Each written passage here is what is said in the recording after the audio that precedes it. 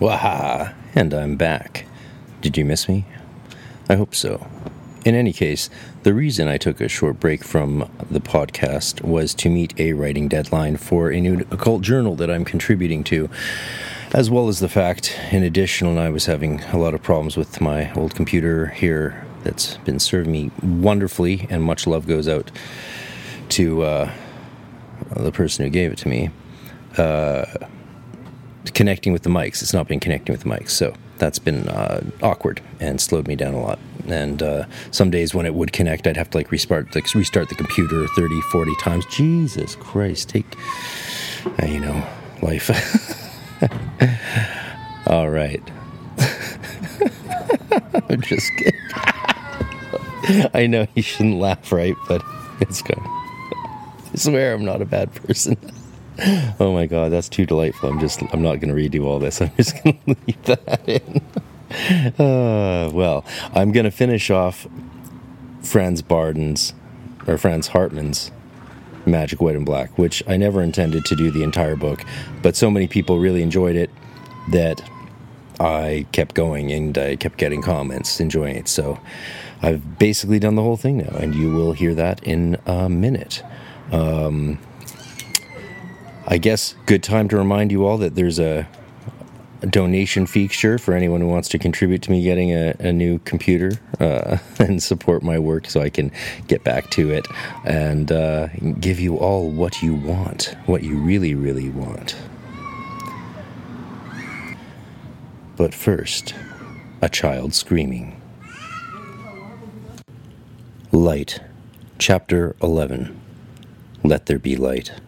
The Bible. Form, personality, and sensuality are the death of spirit.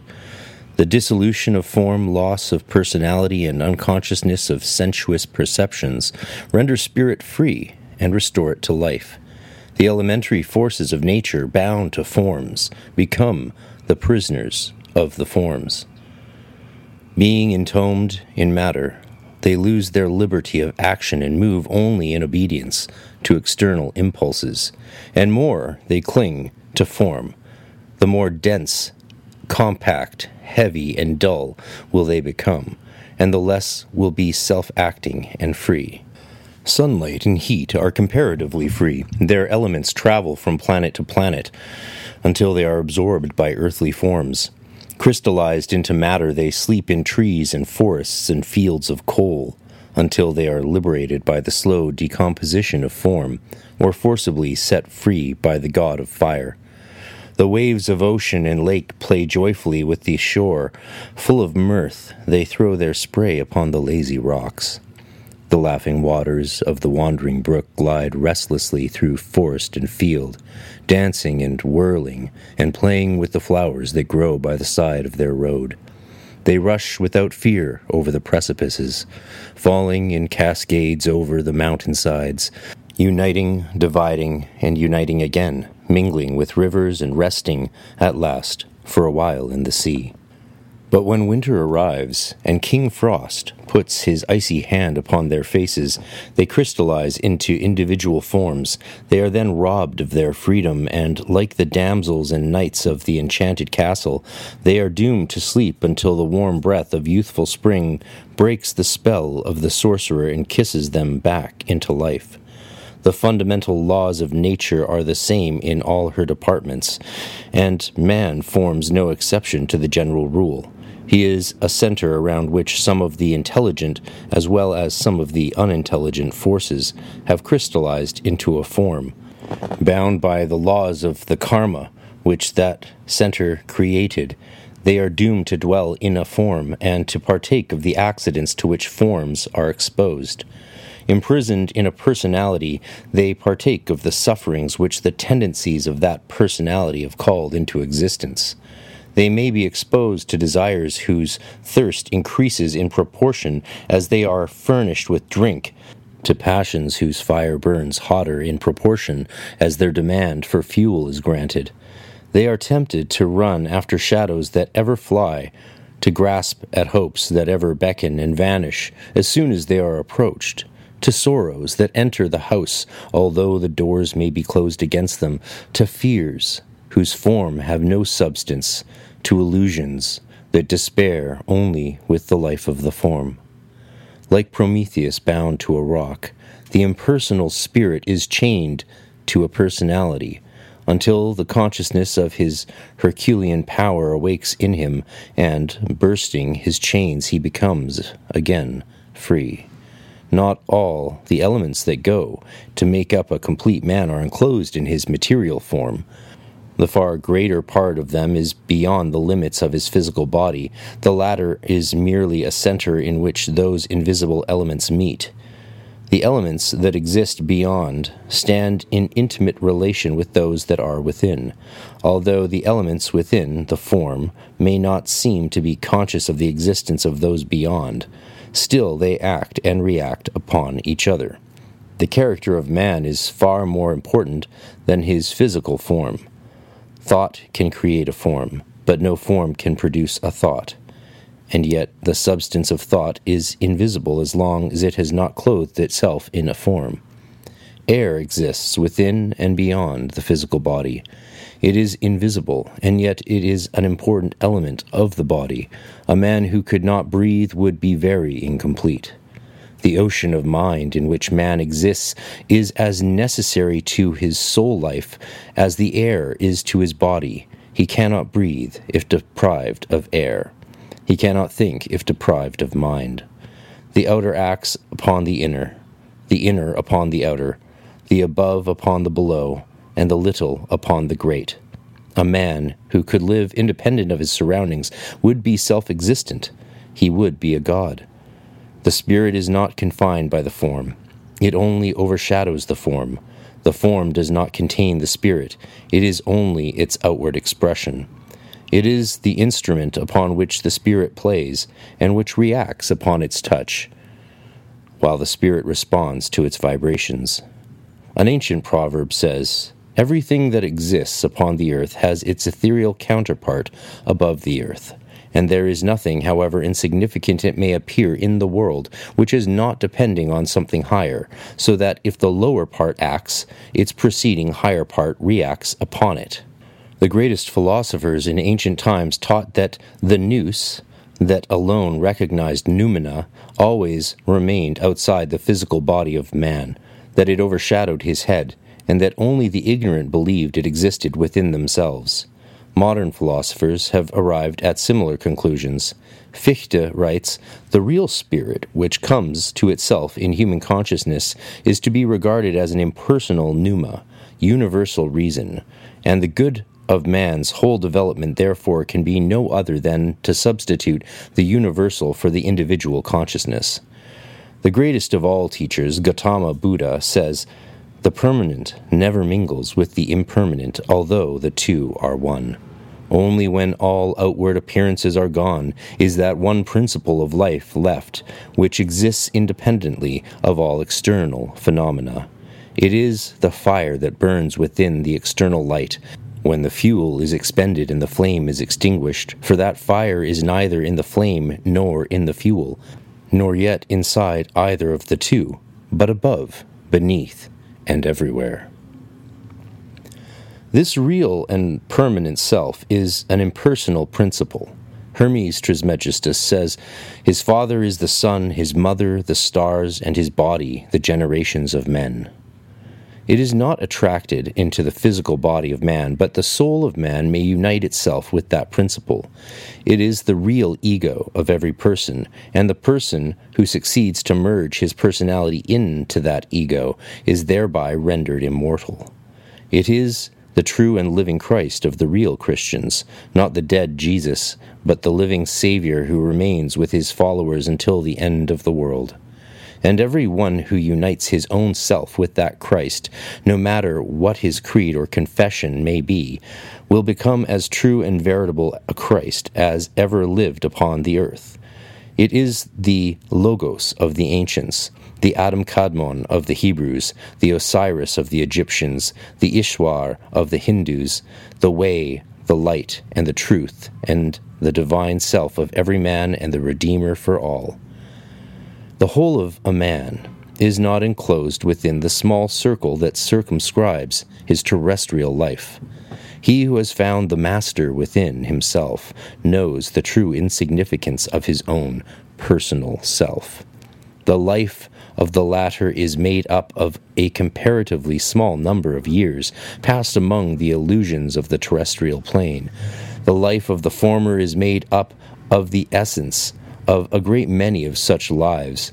He has retained of them only that which is useful and grand, while the worthless parts have been rejected.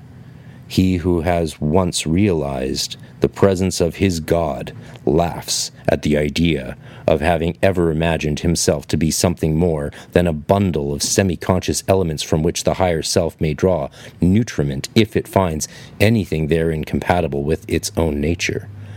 What is all the power and glory of earthly kings compared with the divine man, the king in the realm of the soul? What is all the science of this earth but nonsense, if compared with the self-knowledge of the regenerated man?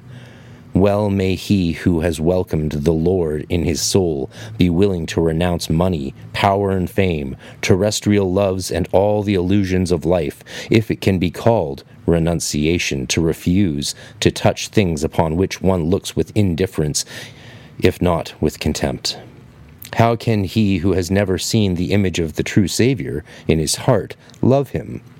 And how can he who has once beheld it cease to love and adore him with his whole mind and with all the faculties of his soul? Such things are too sacred to be divulged by the Spirit of God to him who is not worthy to receive God in his soul. They will not be understood by those who cannot yet rise above limitation. Let those who know the things of which we have attempted to write rejoice and worship in silence. He who has succeeded in merging the elements, constituting his soul with that divine and ethereal higher self, will feel its power in his own heart. This principle baptizes his soul with fire, and he who receives this baptism of fire is ordained a priest and a king. He who is full of its influence is the true viceregent of God, because the supreme power of the universe acts through its instrumentality. This principle fills his person with a peace which passeth understanding, attracts the heart of men to him, and sheds blessings upon everyone who approaches his presence. It forgives the sins of men by transforming them into other men who have not sinned and need not to be forgiven. It does not require to hear confession to give advice, because it can read the innermost thoughts of every man, and its admonishing voice is heard in the heart that has learned to understand its language. The development of the power to perceive it confirms men's faith by enabling them to recognize that to be true, which they heretofore only believed to be so, and being taught by the truth itself, they can make no mistake. It communicates with man, not by being absorbed by man, but by absorbing the soul of man into itself. It brings the dying to life, because, being immortal, he who is united with it partakes of its own immortality. The marriages it celebrates can never be dissolved, because in this principle all humanity is bound together to one indissoluble whole. To separate from it would be death to the part that separates itself from the whole. The sphere in which this principle still lives is the sphere of eternal life. It is the only true and infallible church, and its power cannot be taken away. This church is truly Catholic, that is to say, universal. Nothing can live without its jurisdiction, because nothing can continue to exist without the authority of life. Still, it has no particular name, requires no fee for initiation, no ceremonies or rites. Heathens and infidels may enter it without changing their creed. Opinions cease to exist where the truth is revealed. But this true principle of Christ is not the Christ of popular Christianity. It has long ago been driven away from the modern Christian temples, and an illusion has remained in its place. The money changers and tradesmen have again taken possession of the temple of mind, sacrificing the lifeblood of the poor at the altars of wooden gods, closing their eyes to the truth and worshipping tinsel, squandering the wealth of nations for the glorification of the self. The true Son of Man is still scoffed at by his nominal followers, traduced by his pretended friends, crucified by men who do not recognize in him the only source of their life, killed by men in their own hearts, ignorantly and foolishly, because they do not know what they are doing, and that their own life substance departs at the time when he departs from their life. Modern civilization adores the religion of selfishness and rejects the gospel of love. She debases her own dignity by crouching at the feet of idols, where she would stand up in her own dignity and purity as the queen of the whole creation. Humanity is still dreaming and has not yet fully awakened to life. She searches for a God in her imagination and cannot realize that he can only be found in the truth. Men and women clamor for the coming of a God, and yet this God is ever ready to come to them as soon as he is admitted into their heart, by submitting to him their will. This unknown God is attainable to all. He is ever ready to be born in every heart where the conditions for his birth are prepared. He always begins to come to life in a manger, between the elemental and animal forces in man. He can only be born in a lowly place, because pride and superstition are his enemies, and in a heart filled with vanity he would soon suffocate. The news of his birth sends a thrill of pleasure through the physical body, and the morning stars sing together for joy, heralding the dawn of the day for the resurrection of the spirit. The three magicians from the east, love, wisdom, and power, appear at the manger and offer their gifts to the newborn babe. If Herodes, the king of pride and ambition, does not succeed in driving it out of the country, it begins to grow, and as it grows, its divinity becomes manifest. It argues with the intellectual powers in the temple of the mind, and silences them by its superior knowledge. It penetrates into mysteries which intellectuality, born of sensual perceptions, cannot explain. Gray-headed material science, sophistry hoary with age, old logic based upon misconceptions of fundamental truths give way, and are forced to acknowledge the wisdom of the half-grown God. Living in the wilderness of material desires, it is vainly tempted by the devil of selfishness. It cannot be misled by personal considerations, because, being impersonal, it has no personal claims. The devil can give to it nothing that it does not already possess, because, being the highest, it rules over all that is low. This principle is the first emanation of the Absolute. It is the only begotten Son of its Father, and it is as old as the Father, because the manifested Absolute could only become a father at the time when the Son was born. Bible, St. John 1.1, Hebrews 1.3. It is the living Word, and every man is a Christ, in whom the Son of God becomes manifest. It is the divine self of every man, his own original ethereal counterpart without any infirmities, because the latter only belong to the form. It is not a personality, because it may become individualized in man and yet remain in its essence impersonal, a living principle, ubiquitous, incorruptible, and immortal. This is the great mystery, before which the intellect, reasoning from particulars to universals, stands hopelessly still, but which the soul, whose inner spiritual perceptions are alive, beholds with astonishment and wonder. The spirit is formless and cognizes the formless. The intellect is connected with form, and can only behold the formless in the light of the spirit. The intellect deals with the finite, and can only grasp the infinite if illuminated by that very principle whose existence is doubted before the illumination took place. As long as the wavering intellect doubts the existence of spirit, it cannot become conscious of its existence, because only the steady light of unclouded reason can penetrate into the depths where the spirit resides. Mere belief is a confession of ignorance.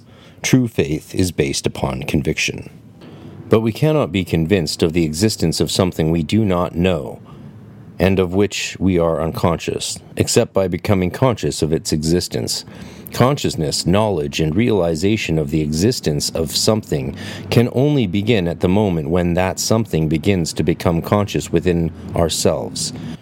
We may search for the God within us, but we cannot artificially bring him to life. We can prepare the conditions under which he may awake to consciousness within ourselves by divesting the mind from all emotional and intellectual predilections and prejudices, and when the divine principle has awakened within us, then has arrived the moment of grace. Such a grace is not a favor conferred by a partial, whimsical, and personal God. It is the effect of a strong desire which has the power to grant its own prayers, and if that desire does not exist, it is useless to pray. As well may an acorn enclosed in a stone beg to be developed into an oak, as a man whose heart is filled with desires for the low ask to become conscious of the high. To put implicit belief in the statement of bonds or priest is weakness. To enable ourselves to recognize the truth is strength. To arrive at conviction through knowledge confers the only true faith. Tennyson speaks of the beginning of true faith when he says, "We have but faith we cannot know, a beam in darkness, let it grow." We cannot intellectually know, but when the beam has grown, it constitutes spiritual knowledge, which is identical with the living faith. When the divine and impersonal principle begins to become conscious in the personal man, it acts upon him from the 5 points of attraction, represented by the 5-pointed star, and in Christian symbology by the cross. The body begins to feel new sensations. The pulse begins to throb with more vigor. The animal forces stirred up in their hells by the arrival of Christ become more active. Pains may be experienced in the head, the palms of the hands, and the soles of the feet, and in other parts of his body, and the candidate for immortality, whether he be a Christian, a Turk, a Brahmin, a Jew, or an infidel, may thus physically experience the process represented in the martyrdom of Christ. Note: the above remark does not refer to stigmata, which are a result of a state of exalted imagination, while the pains referred to are the result of the penetrating power of the Spirit, infusing a new life into the physical form. And now, a word from our sponsors. Diving deep into the practices and reality tunnels of the esoteric and the occult, check out Praxis Behind the Obscure podcast, where I interview practicing occultists, do book reviews, and much more. Check us out on YouTube, Red Circle, and many other podcast platforms. While we cannot control whether any ads get put in the spots allocated, we thank you for listening to those that do, since they help keep this project alive. You can also get ad-free content and bonus content and videos and a private webpage by subscribing exclusively to magicwithoutfears.com for only a couple dollars a week, or $6 a month, or $50 for the year. It helps a lot, plus you get emails about other exclusive things. Thank you very much. The interblending of the immortal with the mortal will necessarily cause suffering to the latter until the lower elements are entirely subjugated and rendered unconscious. There is no salvation except through suffering. Pains accompany man's entrance into the world. Pains accompany his spiritual regeneration. The low must die so that the high may live. And as the low is gifted with consciousness and sensation, it suffers acutely during its transformation. Only he who has tasted the bitterness of evil can fully realize the sweetness of good. Only he who has suffered the heat of the day can fully appreciate the cool of the evening breeze. He who has lived for ages in darkness will know the true value of light when he enters its realm. He who has been buried in illusions will rejoice when he rises up into real knowledge. What is true in regard to individual man is equally true in regard to humanity as a whole. Christ, the divine principle in the kingdom of spirit, impelled by the divine love that radiates from the center of the all, eternally descends into the hearts of mankind to partake of their suffering and to show them the way to perfection. Compared with the ram of the intellect whose power resides in his horns, he is the lamb of wisdom, having no will of his own, but doing the will of the Father. He takes upon his shoulders the sins of the world, for he himself is without sin. He can gain no personal benefit by his descent into matter. Being perfected himself, he needs no further perfection. It is the sins of men and women that induce him to shed his love and light and life into humanity. Being one with humanity, he suffers with all mankind. He suffers with them on account of their sins. And as men and women become conscious of his divine presence, they become aware not merely of their own individual evils, but of the sufferings of humanity as a whole. They begin to suffer with and for each other. They recognize in the Christ principle the universal link that binds them all together into one harmonious whole by the power of infinite love. Realizing their true nature as sons of the eternal God, they die to all that is animal and low, and the more they die to the latter, the more will they become alive in the Spirit, wherein exists the only true, real, and immortal life. The motto of the ancient Rosicrucian fraternity was in Deo nascimur, in Jesu morimur, reviviscimus per Spiritum Sanctum. That is to say, their souls, like those of all other men, were born from the universal fountain of all good.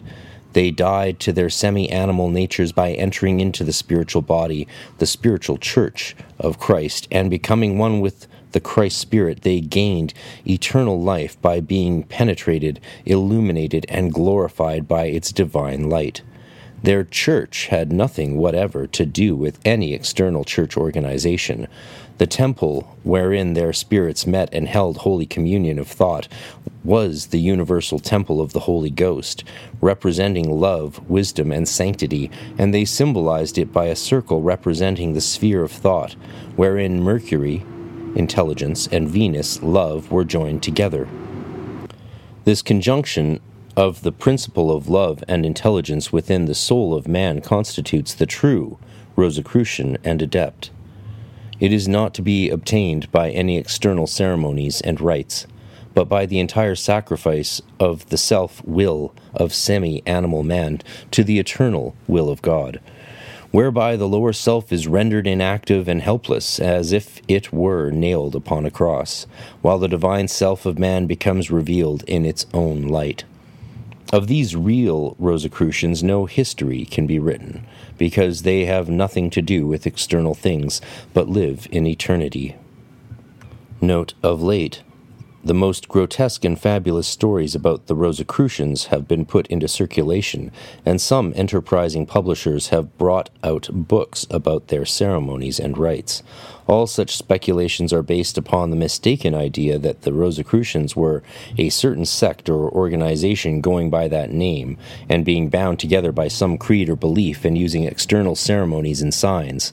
There is no doubt that some such secret societies existed, calling themselves Rosicrucians, and some such are still in existence. They have, however, nothing in common with the true Rosicrucian principle. No more than the Christ Spirit has anything to do with the organization of some so-called Christian sect. He in whom the Christ lives is a real Christian, not he who merely professes a belief in him with his mouth.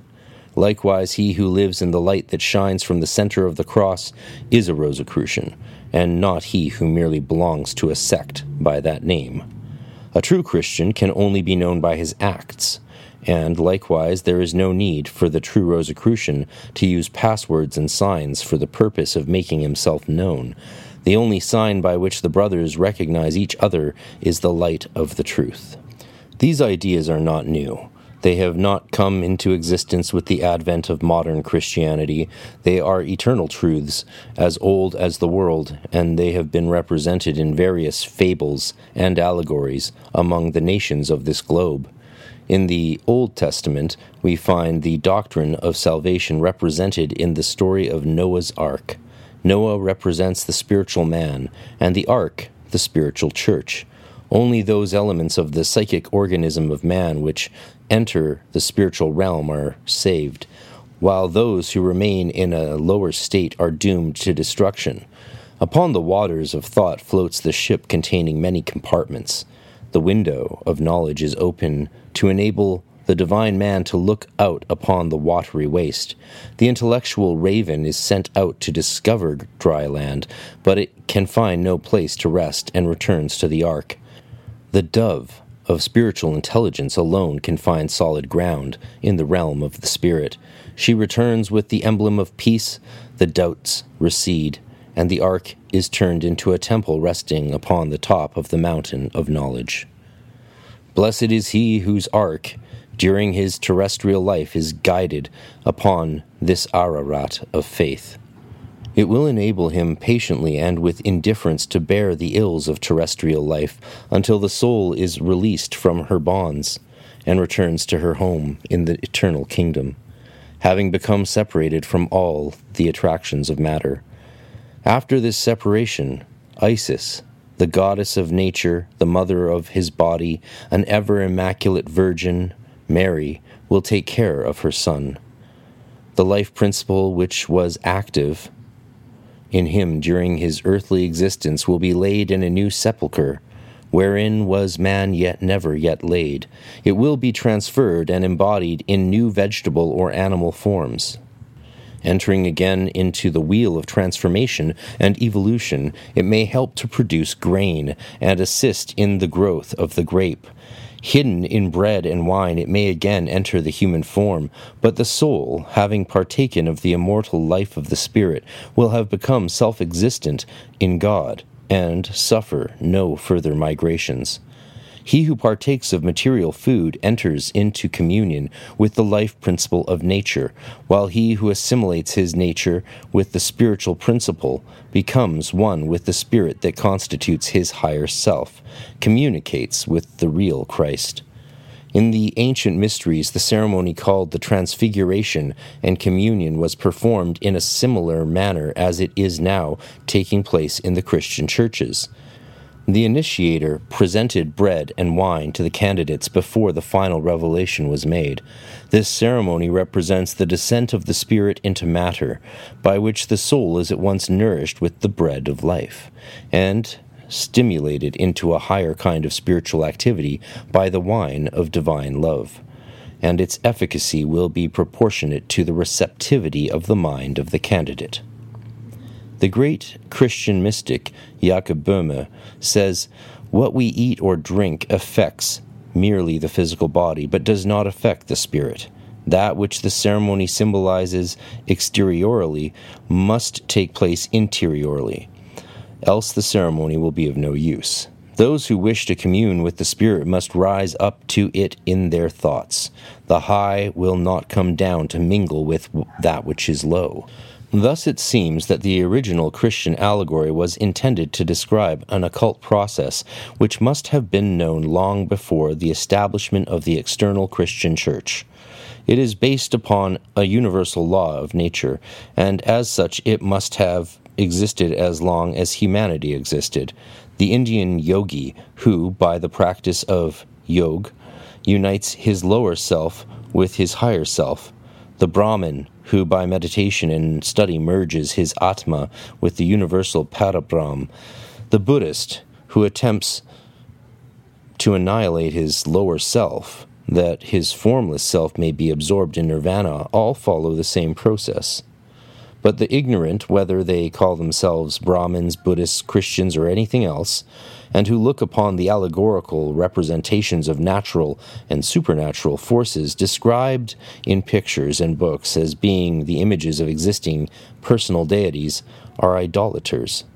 How much more grand and sublime is practical Christianity than the mere theoretical Christianism of our times? Jesus of Nazareth, whether he existed or not, represents the ideal man whose example we ought to follow. Without being a true follower of the ideal Christ, a belief in a person can be of no value. How superior is knowledge to mere opinion and belief? How infinitely greater the living Spirit of Christ to a mere belief in the historical person whose memory is worshipped by those who cling to external symbols and cannot rise up to a realization of spiritual facts? Why do men close their eyes and grope in darkness while they are surrounded by light? Why do they cling to death when the door of immortal life is open before them? Those who cling to external symbols without knowing the meaning of the latter cling to illusion. To convert an ignorant person by substituting one form of illusion for another is useless, and the money and labor expended for such conversions is wasted. Ignorance exchanged for ignorance remains ignorance still. A change of opinion cannot establish conviction, and a pretense to knowledge does not make a man wise. If a man knows the truth, it matters little by what name he may call it, or under what form he may attempt to express that which cannot be made into form. The Buddhist who looks upon the image of Buddha as a figurative representation of a living principle, and who, in memory of a once living person in whom that principle found its fullest expression, and whose example he wishes to follow, offers flowers and fruits at this shrine, is as near to the truth as the Christian who sees in the picture of Jesus of Nazareth the representation of his highest ideal. There had been a great deal of time and labor spent to prove or disprove that the founder of Christianity was a person living in Palestine at the beginning of the Christian era. To know whether or not such a person by the name of Jesus, or perhaps Joshua, ever existed, and whether he existed at the time indicated by theologians, may be a matter of great historical interest, but it cannot be of supreme importance for the salvation of man, because persons are only forms, and as such they are limited and parts of the whole, and the whole cannot subordinate to the part. If the man described as Jesus in the New Testament lived, he was undoubtedly an adept, and as such he was a true Son of God, because everyone in whom the Spirit of God awakens to consciousness is a Son of God and an incarnation of the Word. Revelation 20, verse 7. For all we know, he may have been the most perfect incarnation of the Spirit of truth that ever existed, but the truth existed before the person was born, and it is not the belief in the person that can save mankind from evil, but the recognition of the truth, of which the outer form can be nothing else but the external expression. Those who believe in the still living eternal Spirit of Christ, whether they believe in his person or not, are the true worshippers. But those who do not follow his words, but believe in his person, worship only a form without life, an illusion. The doctrines of the Jesus of the Gospels grow in sublimity in proportion as their secret meaning is understood. The tales of the Bible in regard to his deeds and the miracles which he performed, and which to the superficial observer appear incredible and absurd, represent eternal truths and psychological processes which are not merely things of the past, but which occur even now within the realm of the soul of man, and in proportion as man ceases to be a Christian and comes nearer to Christ, veil after veil drops from his eyes, and a new life awakens in him, and a new and infinite vista of thought rises up before his astonished eyes. The theory of the redemption of man does not date from the time when the historical Christ is supposed to have been born. The history of Christ finds its prototype in the history of Krishna. The Greeks taught the redemption of the soul under the allegory of Amor and Psyche. Psyche, the human soul, enjoys the embraces of her divine lover, Amor, the sixth principle, every night. She feels his divine presence and hears the voice of intuition in her heart. But she is not permitted to see the source from which that voice proceeds. At a time when the god is sleeping, when the voice of her intuition is silent, her curiosity awakes and she wishes to see the god. She lights the lamp of the intellect and proceeds to examine critically the source of her happiness. But at that moment, the god disappears, because the clouds and illusions created by her lower intellectual powers hide the higher spiritual truths from view. Despairingly, she wanders through the lower regions of her emotions and through the sphere of sensual perceptions. She cannot find her God by the power of reasoning from the material plane. Ready to die, she is saved by the power of her love for her Redeemer that attracts her to him. She follows that attraction and becomes united with him, no more unconsciously, but conscious and knowing his attributes, which are now her own. Modern Christianity has not destroyed the Olympian gods. They were allegorical representations of truths, and truths cannot be killed. The laws of nature are the same today as they were at the time of Tiberius. Christianism has only changed with symbols and called old things by new names, and the dead heathen gods have been resurrected in the form of Roman Catholic saints. Modern writers have represented the same old truths in other forms, in prose and in verse. Goethe, for instance, represents it beautifully in his Faust. Dr. Faust, the man of great intellect and celebrated for his learning, in spite of all his scientific accomplishments, is unable to find the truth. Quote, "The unknown is the useful thing to know. That which we know is useless for our purpose." Despairing at the impotency and insufficiency of intellectual research, he enters into a pact with the principle of evil. By its assistance he attains wealth, love, and power. He enjoys all that the senses are capable to enjoy, still feeling intuitively that selfish enjoyment cannot confer true happiness. Neither the splendor of the imperial court, nor the beauty of Helen of Troy, who returns from the land of shadows at his request, nor the orgies of the Blocksberg, where all human passions are let loose without restraint, can satisfy his craving for more. Lord of the earth, he sees only a single hut, which is not yet his own, and he takes even that, regardless of the fate of its inhabitants. Still he is not satisfied until, after having recovered a part of the land from the ocean by his labors, he contemplates the happiness which others may enjoy by reaping the benefit of his work. This is the first unselfish thought that takes root in his mind. It fills him with extreme happiness, and in the contemplation of the happiness of others, his personality dies and his higher self becomes glorified and immortal. Truth knows that it is, but it cannot intellectually and critically examine itself unless it steps out of itself, and, stepping out of itself, it ceases to be one. The eye cannot see itself without the aid of a mirror. Good becomes only known to us after we have experienced evil. To become wise, we must first become foolish and eat the forbidden fruit. An impersonal power, not having been embodied in a form, would know that it exists, but would know nothing more. To learn the conditions of existence, it becomes embodied in form and acquires knowledge. Having gained that knowledge, form is no longer required. The desire for personal existence imprisons the spirit of man into a mortal form. He who, during his life on earth, conquers all desire for personal existence becomes free. The divine Buddha, resting under the Bodhi tree of wisdom, and having his mind fixed on the chain of causation, said, "Ignorance is the source of all evil. From ignorance spring the sankharas, tendencies of the threefold nature productions of body, of speech, and thought during the previous life. From the sankhara spring relative consciousness. From consciousness spring name and form. From this the 6 regions, the 6 senses. From this springs desire. From desire attachment. From attachment existence, birth, old age, death, grief, lamentation, suffering, dejection, and despair.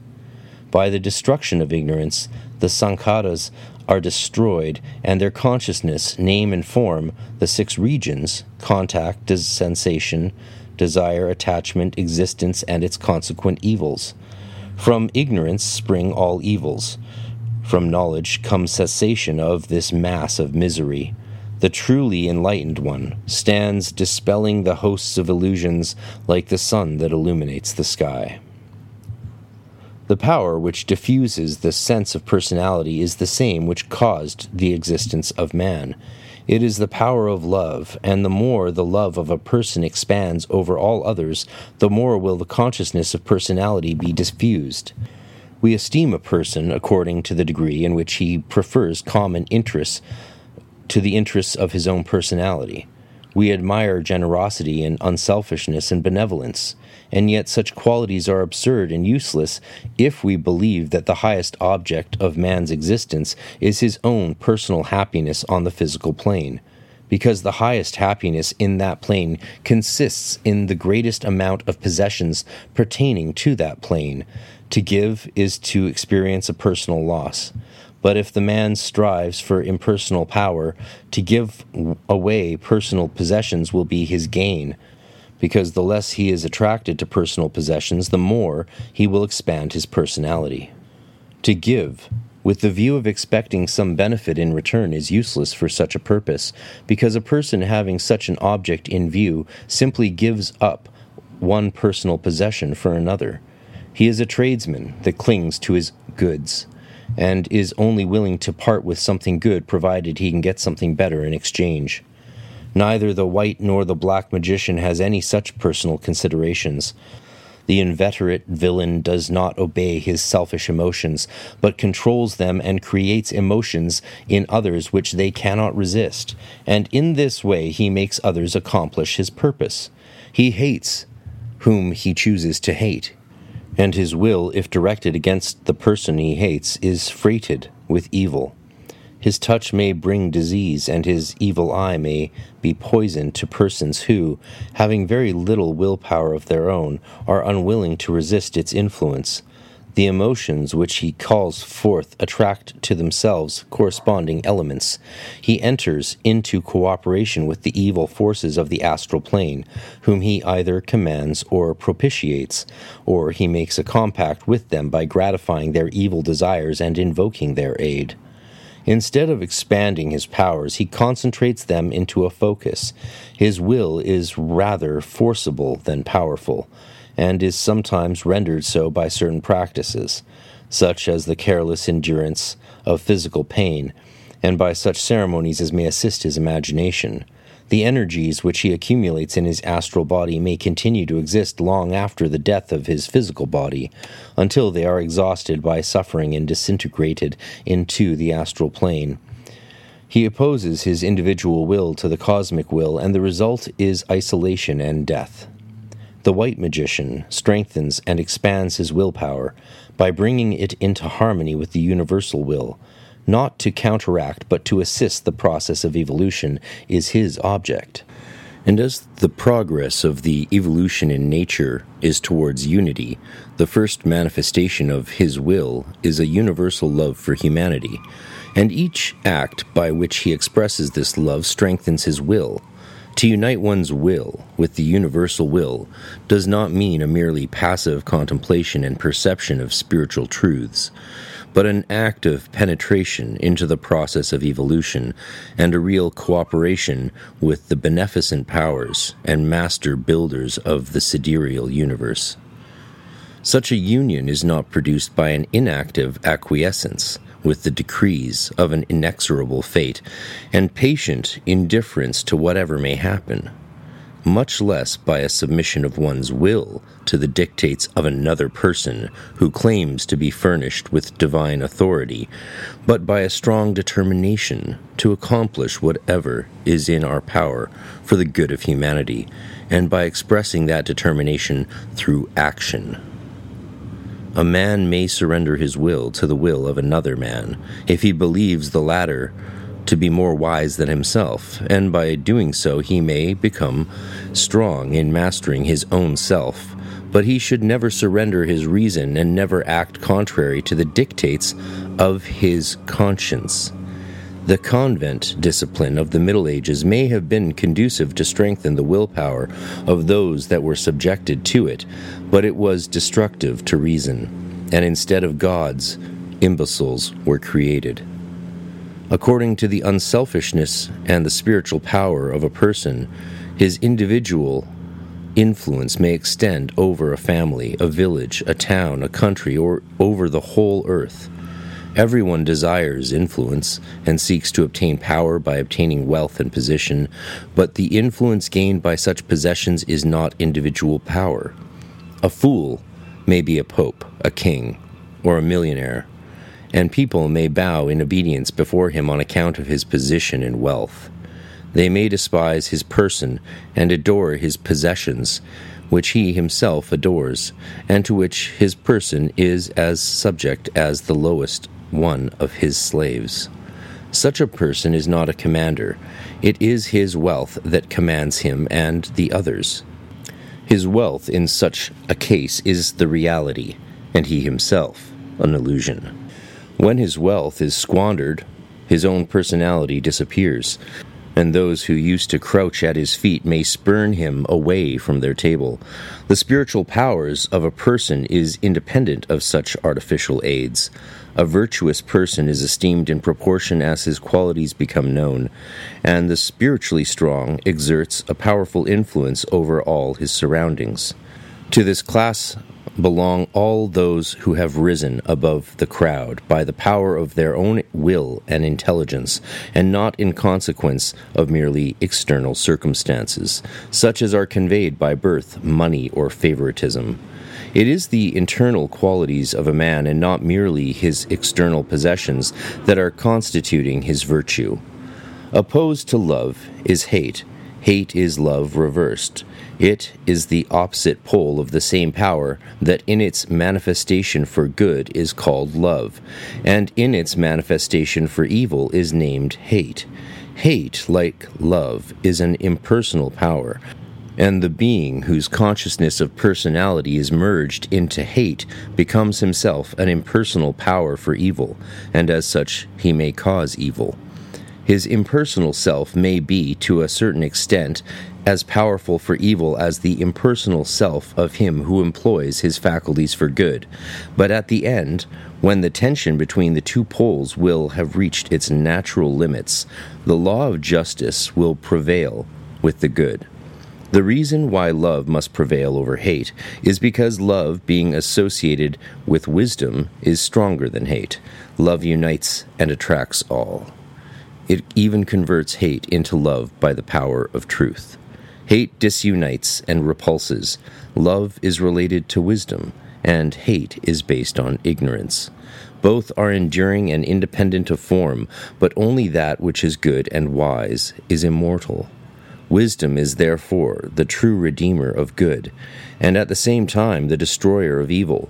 Love, acting from the center to the periphery, destroys the consciousness of personality, and elevates the soul over the attraction of the earth, expanding the limits of its activity as it increases in power. Tending downwards from the periphery to the center, it produces form, personality, selfishness, unconsciousness, and death. Awakening again in the form, it expands and grows again, and attracting the most refined and spiritual elements of the form within itself, it saves them from the tomb of matter and resurrects them from the form. Man may be compared with a planet revolving around its own center. Above the orbit in which he turns is light, below it darkness, but his own personality is crystallized in the center. The light above and the darkness below attract him, and both are filled with life and strong power. Only in the center is the material form, held together by the cohesion of selfish attractions, rendered unconscious and immovable by its density, chilled by its remoteness from the spiritual sun. The farther he travels from that center, the more will he approach the light or the shadow, and having reached a certain point at which the attraction of his personal self ceases, he will either rise up to the source of light or sink into the shadow, according to his tendencies, which lead him to permanent good or to permanent evil. A change from darkness to light, from evil to good, is only possible as long as man, in his revolutions around the center of his own self, has not transcended the orbit where the attraction of self ceases, and where the attraction of light and shadows counteract each other. Having transcended that orbit, no return is possible. He has then committed the unpardonable sin which only the impersonal man can commit, because personal man, being bound to a form, and under the influence of love for self, is not free to act as he pleases. As long as he clings to self, he acts ignorantly and under the pressure of selfish considerations. Mistaking the low for the high, he clings to the low and perishes with it.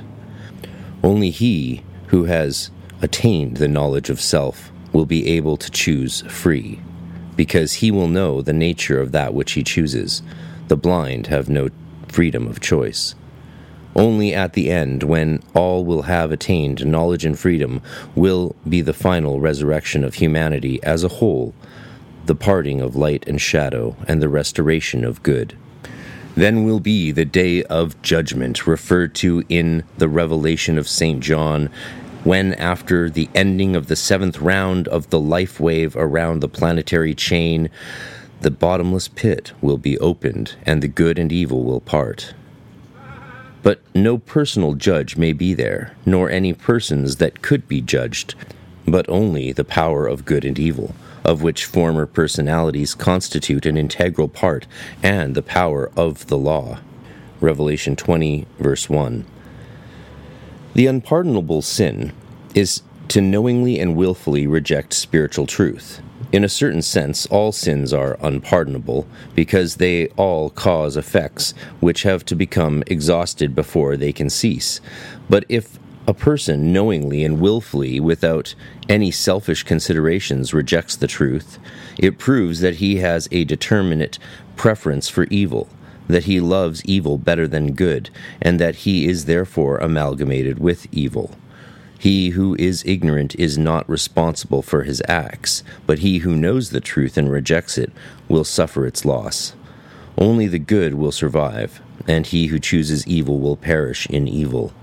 It is therefore dangerous for men to acquire occult knowledge before they have become sufficiently wise to select only that which is good. Man passes through several resurrections. His life principle resurrects in the plants growing on his grave, and in the worms feeding upon his body. His astral soul resurrects from the body, his true self from the elementary forces connected with the activity of his soul.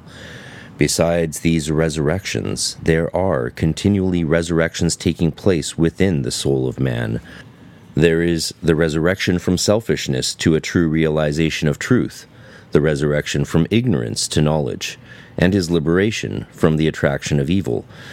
Good and evil will finally resurrect from the form, the good a blessing and the evil a curse. But the ignorant that know neither good nor evil will have no resurrection, because they have no spiritual life. They will remain chained to the form and sleep crystallized in space and, quote, live not again until the 1,000 years are finished, when they may again begin their labor of developments at the commencement of a world.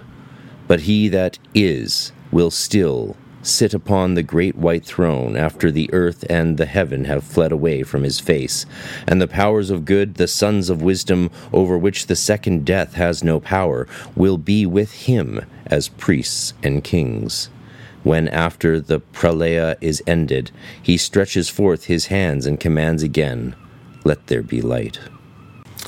All right, folks, that is the book, except for a conclusion, it turns out. There is a conclusion, and it's very, very long.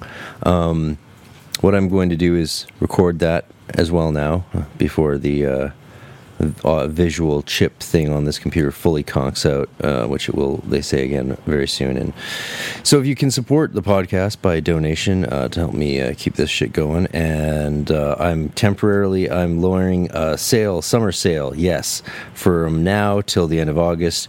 The annual subscription to the podcast is only $20, which will help me get a new computer and that sort of thing, and also gets you access to bonus content, ad-free content, and a bunch of other things to do with the podcast. Access to a private page on the website, magicwithoutfears.com or hermeticpodcast.com. They both go to the same page, but Facebook keeps banning my URLs as well as other people due to people flagging it. Probably Christian fundamentalists who think that, we're all evil. But whatever. So you can go to magicwithoutfears.com or hermeticpodcast.com and find the link to subscribe. It's $20 for the year right now. It's still $6 a month, I believe, but just 20, and you get a year of mostly ad-free and bonus content, including the exciting conclusion of this wonderful book by Dr. Franz Hartmann, one of the co-founders of the original OTO, along with Theodore Roos and all of that crew. And you can hear it right away. I'll upload that right away. So if you go and do that, you'll get the conclusion, which is very cool. It is all based on to know, to dare, to will, and be silent, and then some other great stuff where he really lets you know what he thinks. And it's interesting. I hope you've enjoyed this journey with me, because this is a historical work. You should remember that. Don't take it all at its word, but what I think you might find, as well as I did, I adored this book in '97 when I read through it as a high school student in Vienna, and it was really mind-opening at that age. And to read it again now as a 40-year-old is quite interesting. There's some things actually that are more relevant than ever, especially the stuff from this chapter and the next one, and just like almost like he's commenting on our current situation, if you know what I mean. It's crazy. And then there's some stuff that is really obviously outdated because, things have changed since the 19th century, and especially in medical science and physics, which he was familiar with. But again, it's not for me to say what is good and what is bad in this text, but to figure it out for yourself. The final concluding chapter, he talks about the witchery performed by priests of the pulpit as this kind of evil spreading of Christian thought by using the term witchery. Like, we wouldn't do that today, but witches and Wicca and the whole witch movement we have today didn't exist then at all. And there wasn't witches floating around. Traditional British witchcraft people. There were, but there also weren't, if you know what I mean. You can read Hutton or any of the other PhDs who have covered that sort of academic history if you want. And of course, there's always been people practicing magic. That's a fact. And usually, like Dr. Skinner reminds us, it was never in organizations or formal structures, but usually passed on teacher to student and amongst a very small collection of the serious magicians, which is really what most occult groups yield anyway, is a few serious practitioners who, over the course of decades, show their adepthood rather than the ones who simply go through ceremonies to grab titles and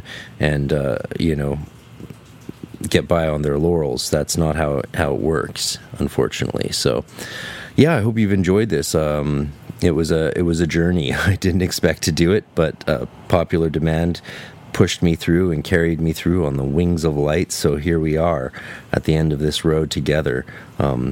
You can, of course, just download this book because it's well out of copyright, and read the last conclusion for yourself. So don't feel like you're missing out on my reading of the conclusion by not having $20 to spare. And soon I'll put all of these segments together as a little downloadable ebook or audiobook for like a couple bucks on my hermeticmysteryschool.com, which I do weekly classes at, and a free monthly Cyber Guild lecture for all who can attend. And of course, that is free. The weekly classes aren't, but the monthly free lecture is. So that's what I'm up to. Busting ass this month. I have a great release of some content on hermeticmysteryschool.com for Lunasa to surprise all of my fairy pagan, fairy Wicca, Celtic mystery folk who have been excited to see something concrete come out that they can take into their practice. So that will be an exciting thing for August 1st. And yeah, more to come. Thank you very much for all your support. It's been an incredible journey so far, and I look forward to the future. Hermetic Science Enterprises is a publishing company based in Scotland, UK, that specializes in Western esoteric printed literature as well as educational videos. With various imprints under its belt, its roster consists of grimoire tradition literature, alchemical works, Golden Dawn tradition books, and the several texts and videos originally belonging to the philosophers of nature. Besides its downloadable videos and standard hardcover edition books, Hermetic Science Enterprises also produces beautiful and precious limited fine edition books that are true pieces of art. For more information to order any of its products, please visit www.hermeticscienceenterprises.co.uk. That's hermeticscienceenterprises.co.uk. And as a lot of you know, I've talked with the publisher Lenny on the podcast before, including a 6-hour epic extended version on the Patreon, and seen the fine edition of his new grimoire of Scott's Discovery of Witchcraft, which is only available for purchase up to 50 limited copies till the end of May, I believe. So check it out now, hermeticscienceenterprises.co.uk.